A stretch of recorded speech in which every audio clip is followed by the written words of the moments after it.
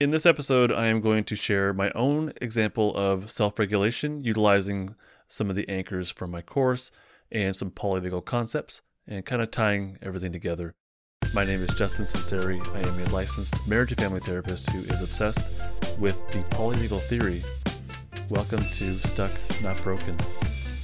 So this originally appeared in the January 2021 edition of Stuck Not Broken Quarterly, which is a free ebook that I send out to my patrons and my email list subscribers for free. If you're a patron, to be a patron, it's $5 a month, and you get the quarterly as part of that. But you can also get the quarterly just by signing up for my email list on justinlmft.com. So sign up for the email list or become a patron, and you'll get this free ebook. I read it on my Apple Books, something like that. Just on my phone, and it's an ebook, so you can easily change the font or the size. It's really cool. It's very practical, and it's just this little mini book, and it has a few articles, a couple of new ones, a couple of my favorite ones from the blog every quarter. And this was one of the new ones that came out in January of 2021. It's called My Self-Regulation Through Anchoring Example. I'm not very good at titles. It's very direct and very on the nose. So my self-regulation through anchoring example. I'm just going to read this to you. See how it goes, okay? Part 1 is a week of sympathetic activity. The week had started off on a high. I was very much ventral vagally activated after my Thursday afternoon coaching session ended. That lasted for a couple of days, with me being able to meet some new challenges that had been talked about and planned out during that session. But after those couple of days, the vagal brake began to come off and my sympathetic energy took over. Once again, the vagal brake is the influence of our social engagement system on our heart. As long as it's active, the social engagement system, it acts as a brake. It keeps the heartbeat at a calmer pace. Without the social engagement system active, the heartbeat goes way up and activates the sympathetic flight-fight energy. But getting back to the story here. So after those couple of days, the vagal brake began to come off and my sympathetic energy took over. I just didn't realize it until the day before my next Thursday afternoon coaching session. My wife had noticed it, asking if I was okay and pointing out that I seemed irritated for a few days. I attribute it to being stuck at home and not being able to leave the house to go to work due to COVID, which I think definitely contributed to my sympathetic activity. But I was also on this motivation high. Those first couple of days, I was sympathetically charged along with the ventral vagal activation. That resulted in this playful, motivated state. And as we know, one of the mixed states of the polyvagal theory is mixing the top of the ladder ventral vagal safe and social state with the sympathetic flight-fight state. When you mix those, it's called play.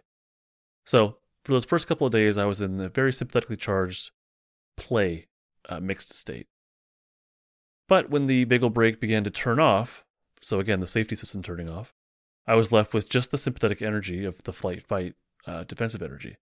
It didn't result in me actually running away or fighting, but it definitely left me with some feelings of pressure and panickiness and irritability. I was still functioning just fine in my life domains, but the defensive feelings were there and were guiding my decisions and interactions. Instead of acting from a motivated and joyful place, it turned into a frenzy of creation. You see, the Justin LMFT stuff, like this podcast and the Instagram and the Patreon and the blog, the Justin LMFT stuff is in part my way of expanding my nervous system capacity. The Justin LMFT content is my growth, but it's also my challenge. It's my path of change with some obstacles along the way, or many obstacles along the way. So I went into a frenzy of content creation, guided by this intense pressure and frantic energy, and wow, did I create and create and create. At first, it was combined with joy and love for my audience, but then it just sort of morphed into something else. And that lasted for about 4 days of a buzzing, frenetic energy. The weekly Thursday coaching session rolled around, and I was still in a pretty high charge. That day, I had attempted to do some journaling but struggled. I was still very much in a sympathetic state, and it turned out to be more of a fight sympathetic state. I was probably more confrontational and resistant during this coaching session than I had ever been before. I argued with her about what she was telling me and why she was wrong.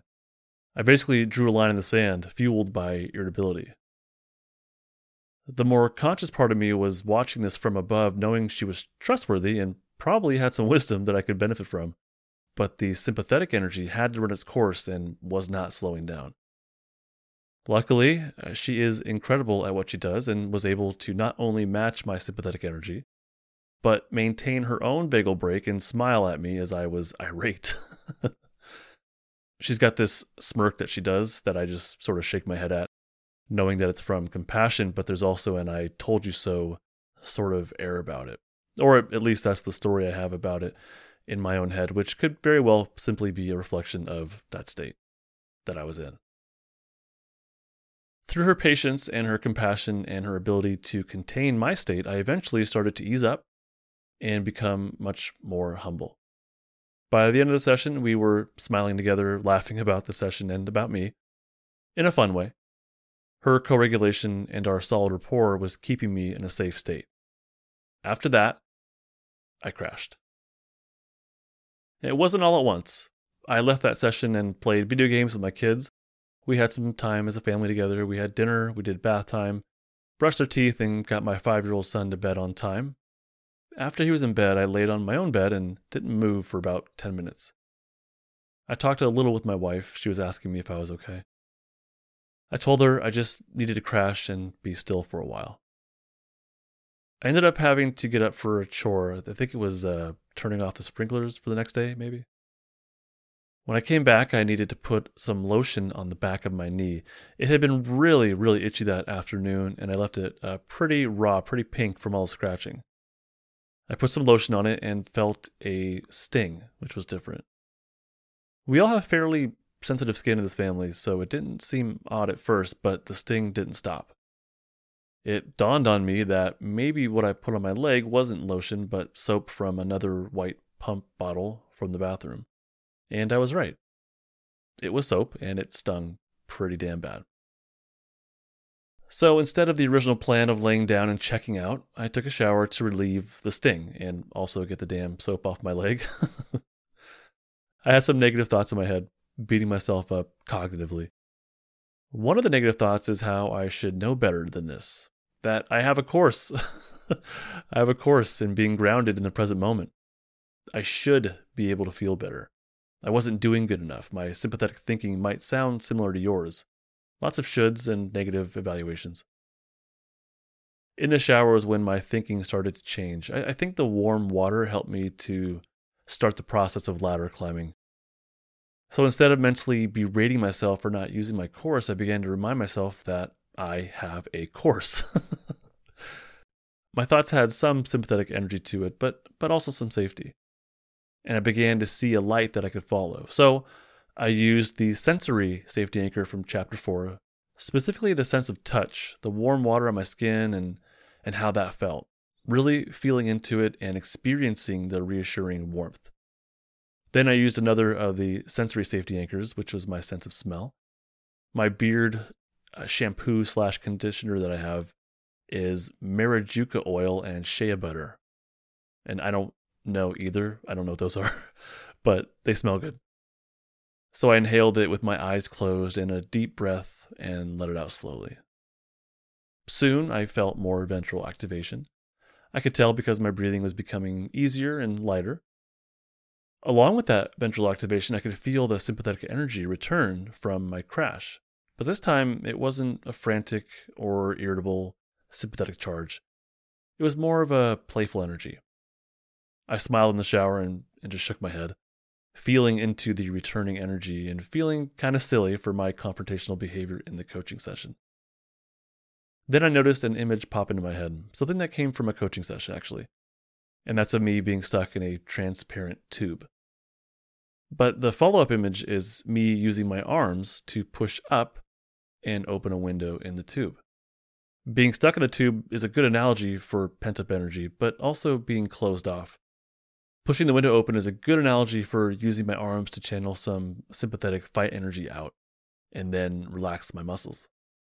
The window represents and feels like openness, opportunity, and freedom. I used the image and then used a body movement to further allow some energy to return and discharge. I cover memory anchors in Chapter 7. The tube's not a memory, it's an imaginative image, so it serves the same purpose and uses the same basic functioning. As I imagined the tube in my mind, I used my arms to act out the motion of opening the window. I felt the sensation of being more open as my upper body stretched out and a larger breath came in. I smiled as I did so. This was an indication that more safety was coming online. Body anchors are covered in Chapter 3. I got dressed in clothes that I feel good in, a black t-shirt with these tiny white dots on it, and my gray super soft sweats that hug my legs right above the ankles. The ankle hug and the softness are great sensory anchors for me. Again, something from Chapter 4. My next step was to go to my office and do a bit of meditation and journaling. I had about an hour before my online therapy session was going to begin. I wanted to be in my most ventral state as possible. I felt a bit of pressure and some time crunch, but ultimately had confidence that I would be where I need to be when I needed to be there. In Chapter 2, I cover environmental safety anchors. Being in my office was a great use of my own. I've designed the office to be as ventrally activating as possible. Dark woods, black iron, blue walls, and gold accents. A few spots of green in the fake plants. Most importantly for me, though, is I have these two orangish lights that are more on the dim side. I turn off the main ceiling light and turn on the two smaller lights, creating a much calmer environment. The office is minimal clutter, wires are mostly tucked away or clipped under the desks. The desk surface is made of these beautiful reclaimed woods from California wildfires. I sit on my favorite chair, which is placed in the corner and faces the large windows of the office. From here, I can see the entire room. It's a comforting space. A dim light within arm's reach to my left, the other dim light in the corner to my right. I sit in my chair and breathe. I bring my legs up and put them on the ottoman. From here, I do a bit of journaling, which would probably fall into the Chapter 6 cognitive anchors. At first, I'm in silence, just taking it in. Then I put on chill hop music, which consistently helps me to ground myself. Music is discussed in Chapter 5. More breathing and more journaling were really helpful at this time. I'm working my way up the ladder, and I use some time before the session to record something for IGTV and for the podcast. It's a 10-minute audio-video journal thing. I thought others could benefit from it, but really it's primarily a way for me to process the events that just unfolded. The tone of the content is still fairly depleted. I'm ventrally activated enough to feel my feelings and share them, but I don't post it, deciding to sit on it for now. I do my 9 p.m. session, which goes well. The 10 p.m. session of the night canceled last minute, which gave me more of an opportunity to do some further anchoring. I felt like the audio-video journal was the right move, and I wanted to share it with others, but this time was feeling more present, so I decided to redo it. Not out of anxiety or worry, but just felt more whole and complete, wanted to come from that energy. It also felt like an opportunity to more clearly process what had happened that day and the week more generally. I find that writing or saying things out loud helps me to get to the next step, versus the words just simply living in my head. By this time, I'm in a pretty well-anchored ventral state. I feel appreciation for things. I'm prioritizing my self-care and go to bed earlier than I typically would. I'm content with what I recorded on both a personal and content creation level. What went right was I knew what I needed for getting more anchored in the present moment. Now, it took me a week to realize that I had lost it, but I got there eventually.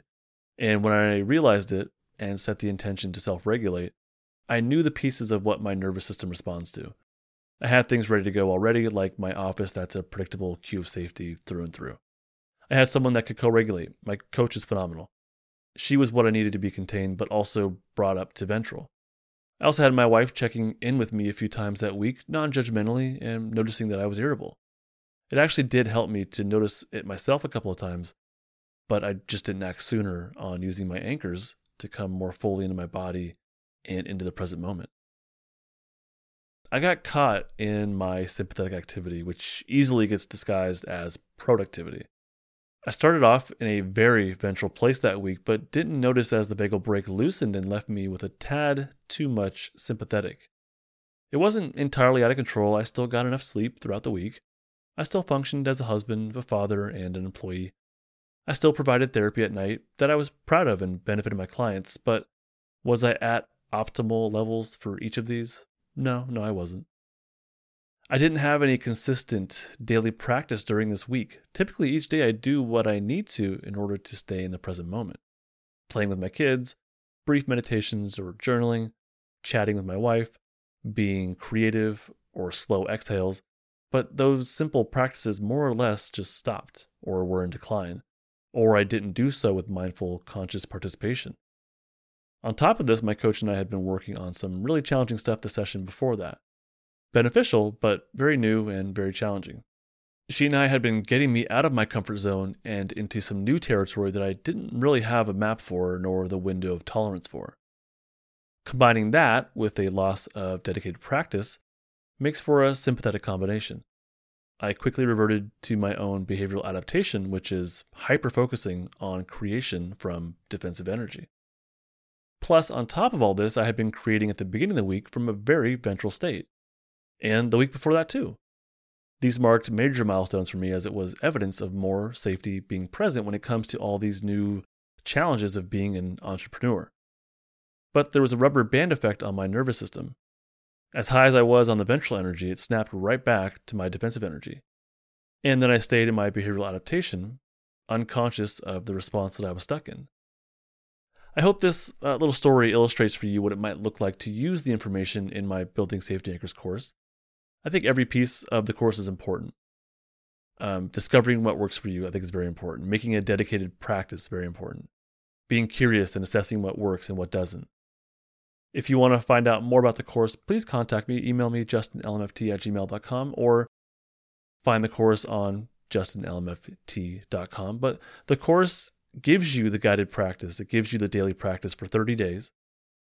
And that's what I needed during that week was I needed that guided practice. I needed that dedicated, predictable practice, and I had lost it for that week. So the Building Safety Anchors course gives you 30 days of dedicated practice, something you can build on for the future. And it helps you figure out what works for you. And I knew what worked for me. That was one of the things that went well was once I got to that place where I was ready to set the intention and then self-regulate, I knew what worked for me. I knew where to go. I knew the space to be in. I knew who to talk to. I knew what sense worked for me. I knew the being in the shower was a really good way for me to feel that warmth and come back to the present moment. So the Building Safety Anchors course will help you build your own safety anchors and to help you identify what works for you specifically. Thank you so much for listening to this. Feel free to email me if you have any more questions. Otherwise, head to justinlmft.com to find out more. Bye.